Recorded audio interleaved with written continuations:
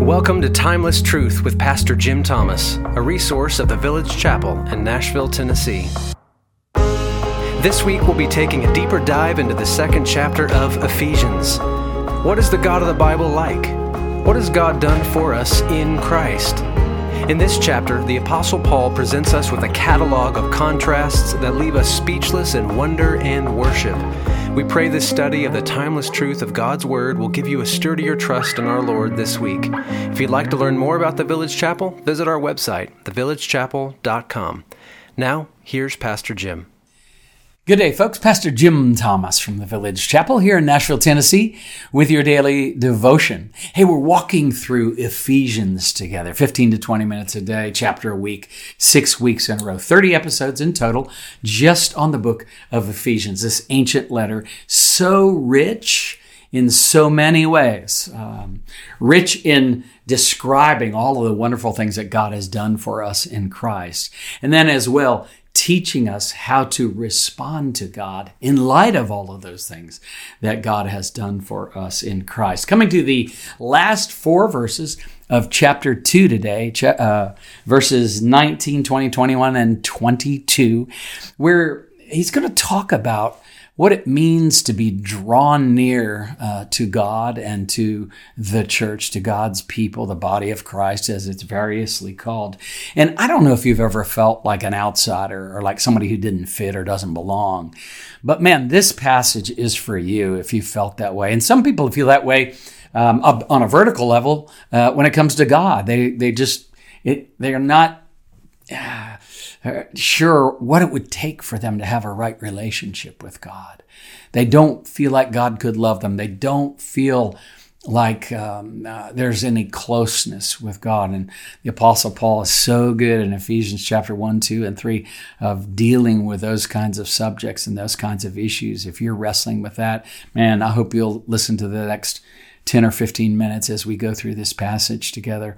But he also is talking quite a bit about the things that divide us on a horizontal level as people, as individuals, as people who might have a different color skin, people who might have come from a different nation or people group.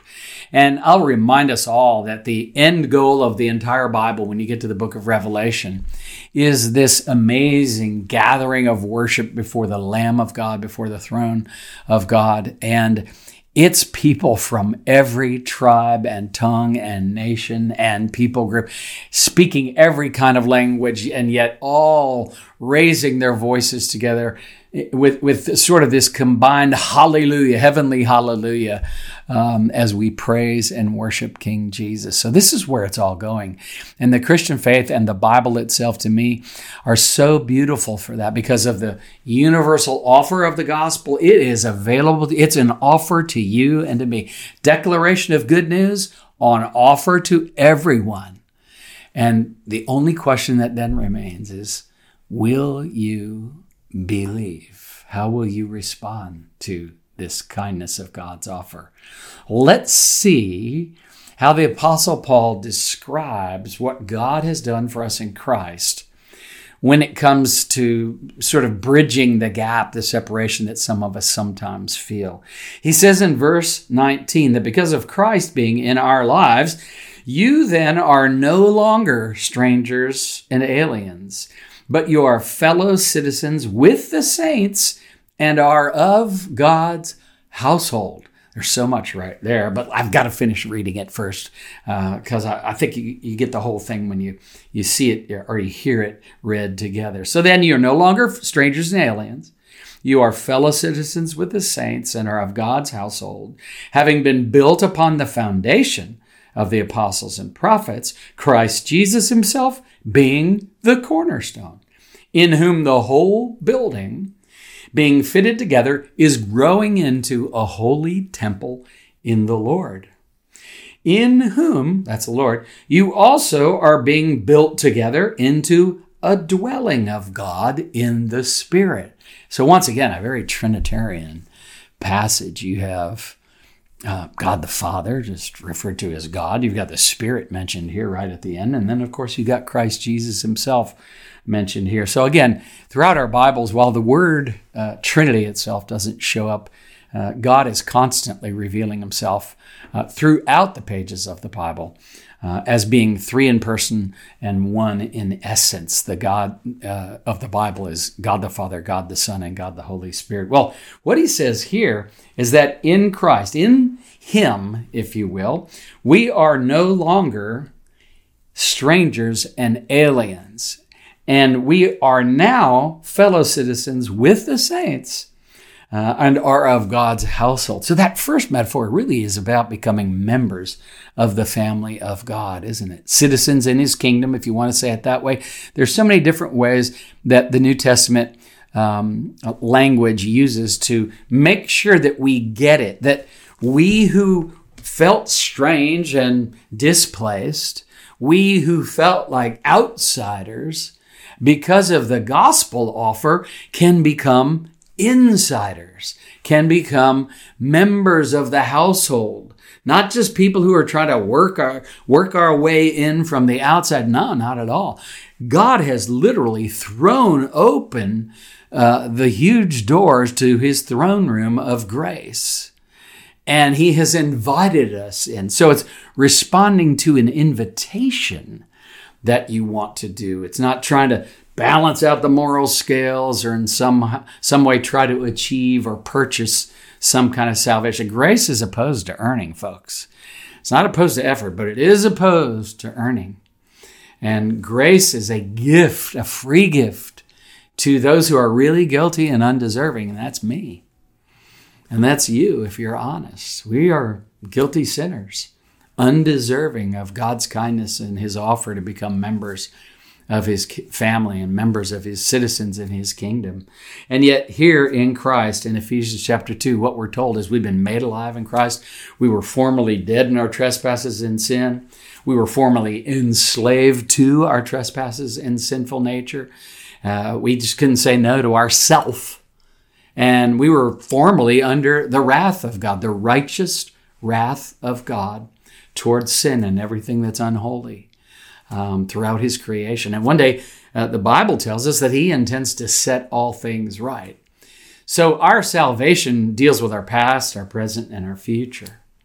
In our past, we're saved by God in Christ. We're saved from the penalty of our sin.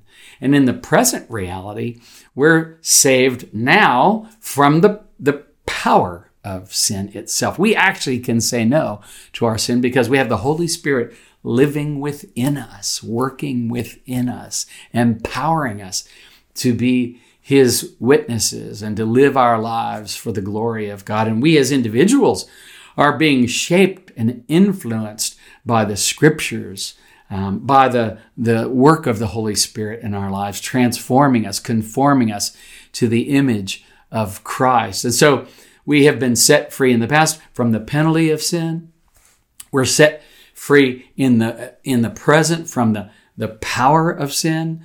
And in the future, we will be set free from the presence of sin when the Lord Jesus returns and sets all things right again, including this heart, this mind, your mind, and our society of persons. And the whole creation itself will be renewed. It's a beautiful, wonderful promise, and this is a very hopeful, forward-looking gospel, and it's on offer to you and to me.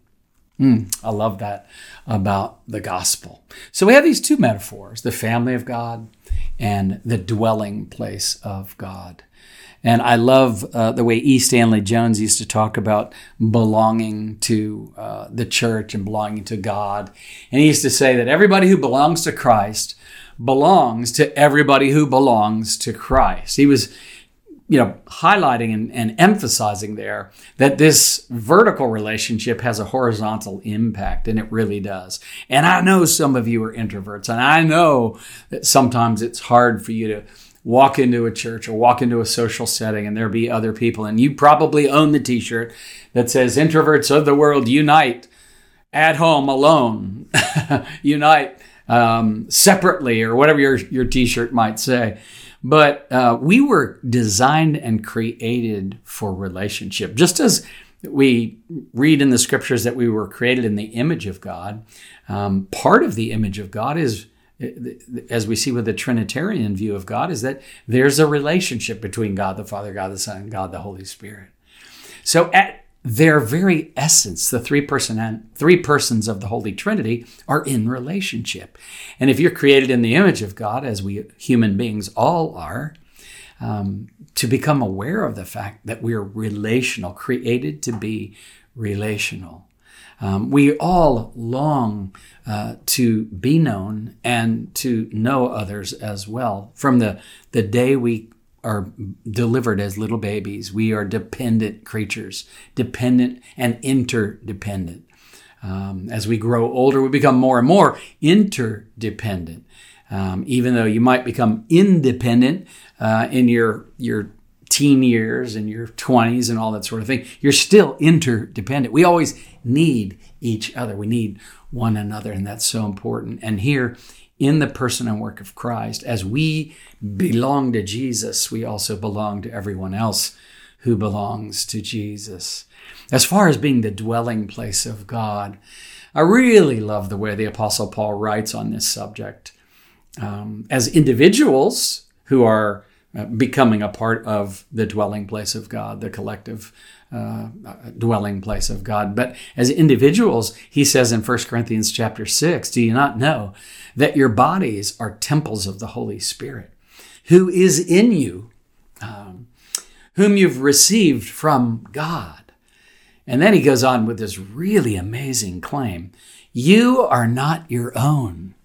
You have been bought with a price. Therefore, honor God with your bodies. And this is so contrary to what we are being taught and the way we're being shaped and influenced in the world in which we live right now. The emphasis in our day and time is all in the world as it thinks and acts apart from God, is all on your rights, and it's all on me, myself, and I, and sort of this worshiping at the altar of autonomy. And that's such a myth. There's nothing about us that naturally, really, ultimately is longing for autonomy. It's a false freedom. And it's real important that we hear the scriptures here. You are not your own. I'm not my own. I don't belong to myself. And there is such great freedom in knowing that, because I'm no longer striving to fight against every little longing in my heart to belong to God, longing in my heart to belong to others and to be in relationship with others. Now, Paul wrote all of that just to set us free, to discover the freedom of actually being creatures who have been created by God and belong to the one who made us.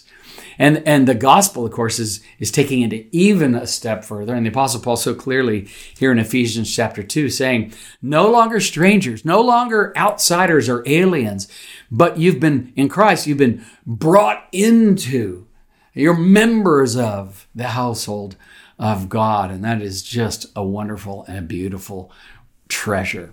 I love the way John Stott says it. He says, I wonder if anything is more urgent today for the honor of Christ and for the spread of the gospel than what the church should be and should be seen to be, what by God's purpose and Christ's achievement it already is: a single new humanity, a model of human community, a family of reconciled brothers and sisters who love their Father and love each other, the evident dwelling place of God by His Spirit.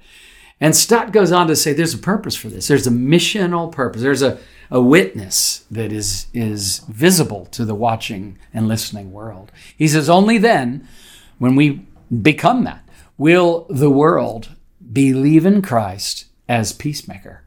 Only then will God receive the glory due His name. And so we want to witness, but even the ultimate purpose of our witness is not merely the salvation of souls, but also the glory of God. That's the highest and ultimate purpose. We have a firm foundation. This passage tells us. These verses use the term, we were built upon the foundation of the apostles and the prophets, Christ Jesus himself being the cornerstone. So this household idea, this dwelling place of God, these architectural images, I love this. They are indeed rich and meaningful. The firm foundation is the teaching of the apostles and prophets. They all point to Jesus. Even the Old Testament, everything is pointing to God's Messiah coming and to the God who is in pursuit of a people he can call his own, and the God who has done everything necessary for you and I to become his own. We belong to him by right of creation, but he wants us in terms of relation, not just creation. He wants us to be his sons and daughters, and he's made that possible in the person and work of Jesus. How will you respond to that? How do I respond? Jesus himself is the cornerstone, and so all of the gospel and all of this offer of the gospel and declaration of the good news of the gospel depends on how we respond to him. He is the centerpiece. He's the corner. Everything rests on him. Everything is true in its alignment with him, just like in a foundation or in a cornerstone in a foundation. Without Jesus, we got nothing. See, it's all about Jesus. Even this experience, when I was talking earlier about strangers and aliens, outsiders, feeling like we don't fit, don't belong, whatever, all of that, we find the antidote to that problem mitigated, if you will, completely by Christ Jesus in the expression of his love in coming to a world of lost sinners like we are. So powerful. To be loved but not known is comforting but superficial, Tim Keller said. To be known and not loved is our greatest fear. But to be fully known and truly loved is, well, a lot like being loved by God. It is what we need more than anything. It liberates us from pretense, humbles us out of our self-righteousness, and fortifies us for any difficulty life can throw at us. I think he's right there. Hey, let's walk in the light of this truth today. You, me, no longer strangers and aliens. No longer out of place. No longer outsiders. We belong to God's family. We're being fitted together with other believers into the household of God, the dwelling place of God, the place where God is worshiped, God is loved and adored, God's word is honored, Christ's name is exalted, and Christ's people are united, even though in so many ways, natural ways, we might not normally fit together, but to the glory of Christ, in Christ, we now fit together. The Holy Spirit is indeed moving among us here at the Village Chapel and at so many other churches around the world, shaping us, forming us into a dwelling place for God, to serve as a city on a hill, a light that cannot be hidden in these dark times, even in these desperate times, even in these fearful times and acrimonious times. Let's be the people of God. Let's give glory to Jesus, our King. Amen? Amen. Lord, thank you for this passage. I pray that each and every one of us might see new ways today that we can be more like hosts and less like guests when we gather together with your people at church, that we can see ourselves as those who serve as opposed to those who are being served. Help us to be more like Jesus in that regard. Lord Jesus, you told us you came not to be served, but to serve. Help us to be more like you, Jesus, in that regard. And we give you glory. We give you praise. We thank you for your kindness and your loving heart toward us. Pray all this in Jesus' name. Amen and amen. God bless you. Have a great day. Thanks for listening to today's study. Take a moment to leave a review and share this episode with friends and family. You can stay connected by signing up for our TVC Resources newsletter or follow us on Facebook, Instagram, YouTube, and Twitter. At the Village Chapel, we believe God's Word is unique in its source, timeless in its truth, broad in its reach, and transforming in its power. For more resources or to support our ministry, visit our website, thevillagechapel.com.